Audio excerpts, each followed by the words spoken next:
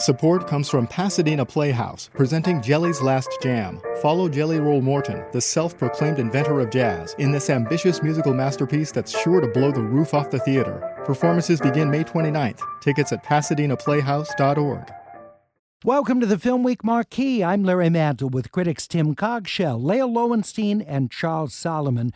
First up, the crime drama The Outfit, starring Mark Rylance, directed and co-written by Graham Moore. Leah. Yes, fresh from the Berlin Film Festival where it played, The Outfit is a terrific film. It's the kind of movie that they just don't make like that anymore. It is intelligent, sharp, so artfully constructed. It's the story of a man who's known as a tailor, but he calls himself a cutter, who works in a tailor shop in Chicago, but becomes possibly an unwilling witness to mob activity. It's so well acted, so well put together. I can't recommend it highly enough. The Outfit's rated R. It's in wide release. The Japanese anime Jujutsu Kaisen Zero, the movie, is directed by Sung-Hoo Park. Charles. Well, this was the #1 box office film in Japan last year, not just animated, but period. It's based on a very popular series and manga.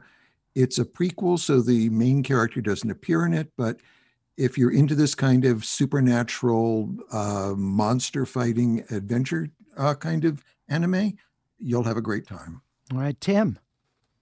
Don't worry that you won't understand it. Everyone in the film is always explaining what's going on, and then at the end, someone will explain it all again.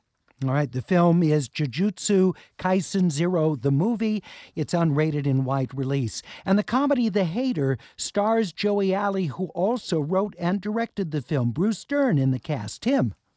This is so good. Joey Alley as this super obnoxious, progressive, ultra-liberal who goes to Texas, to her hometown, to run as a Republican. What I like about this movie is that it knows that you can have a political and a social point of view, maintain it, believe it, and not believe that the people on the other side are evil.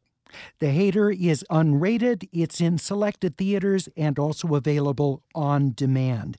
And our critics highly recommend the 2-episode documentary miniseries from director Amy Berg, Phoenix Rising, in which actress and activist Evan Rachel Wood shares her experiences and about her activism, including in the legislative arena. Also want to invite you to join us on Sunday afternoon, 1 o'clock, Theater at Ace Hotel, downtown Los Angeles, for the 20th annual Film Week Academy Awards preview. Our critics on stage at the Ace. We're back in person. We sure hope to have you with us. It's a full vaccination required and masks in the audience. You can get your tickets at kpcc.org/in-person. And we remind you, if you didn't get a chance to hear the full hour of Film Week on the radio, it's always available wherever you get your podcasts or at kpcc.org. Have a wonderful weekend.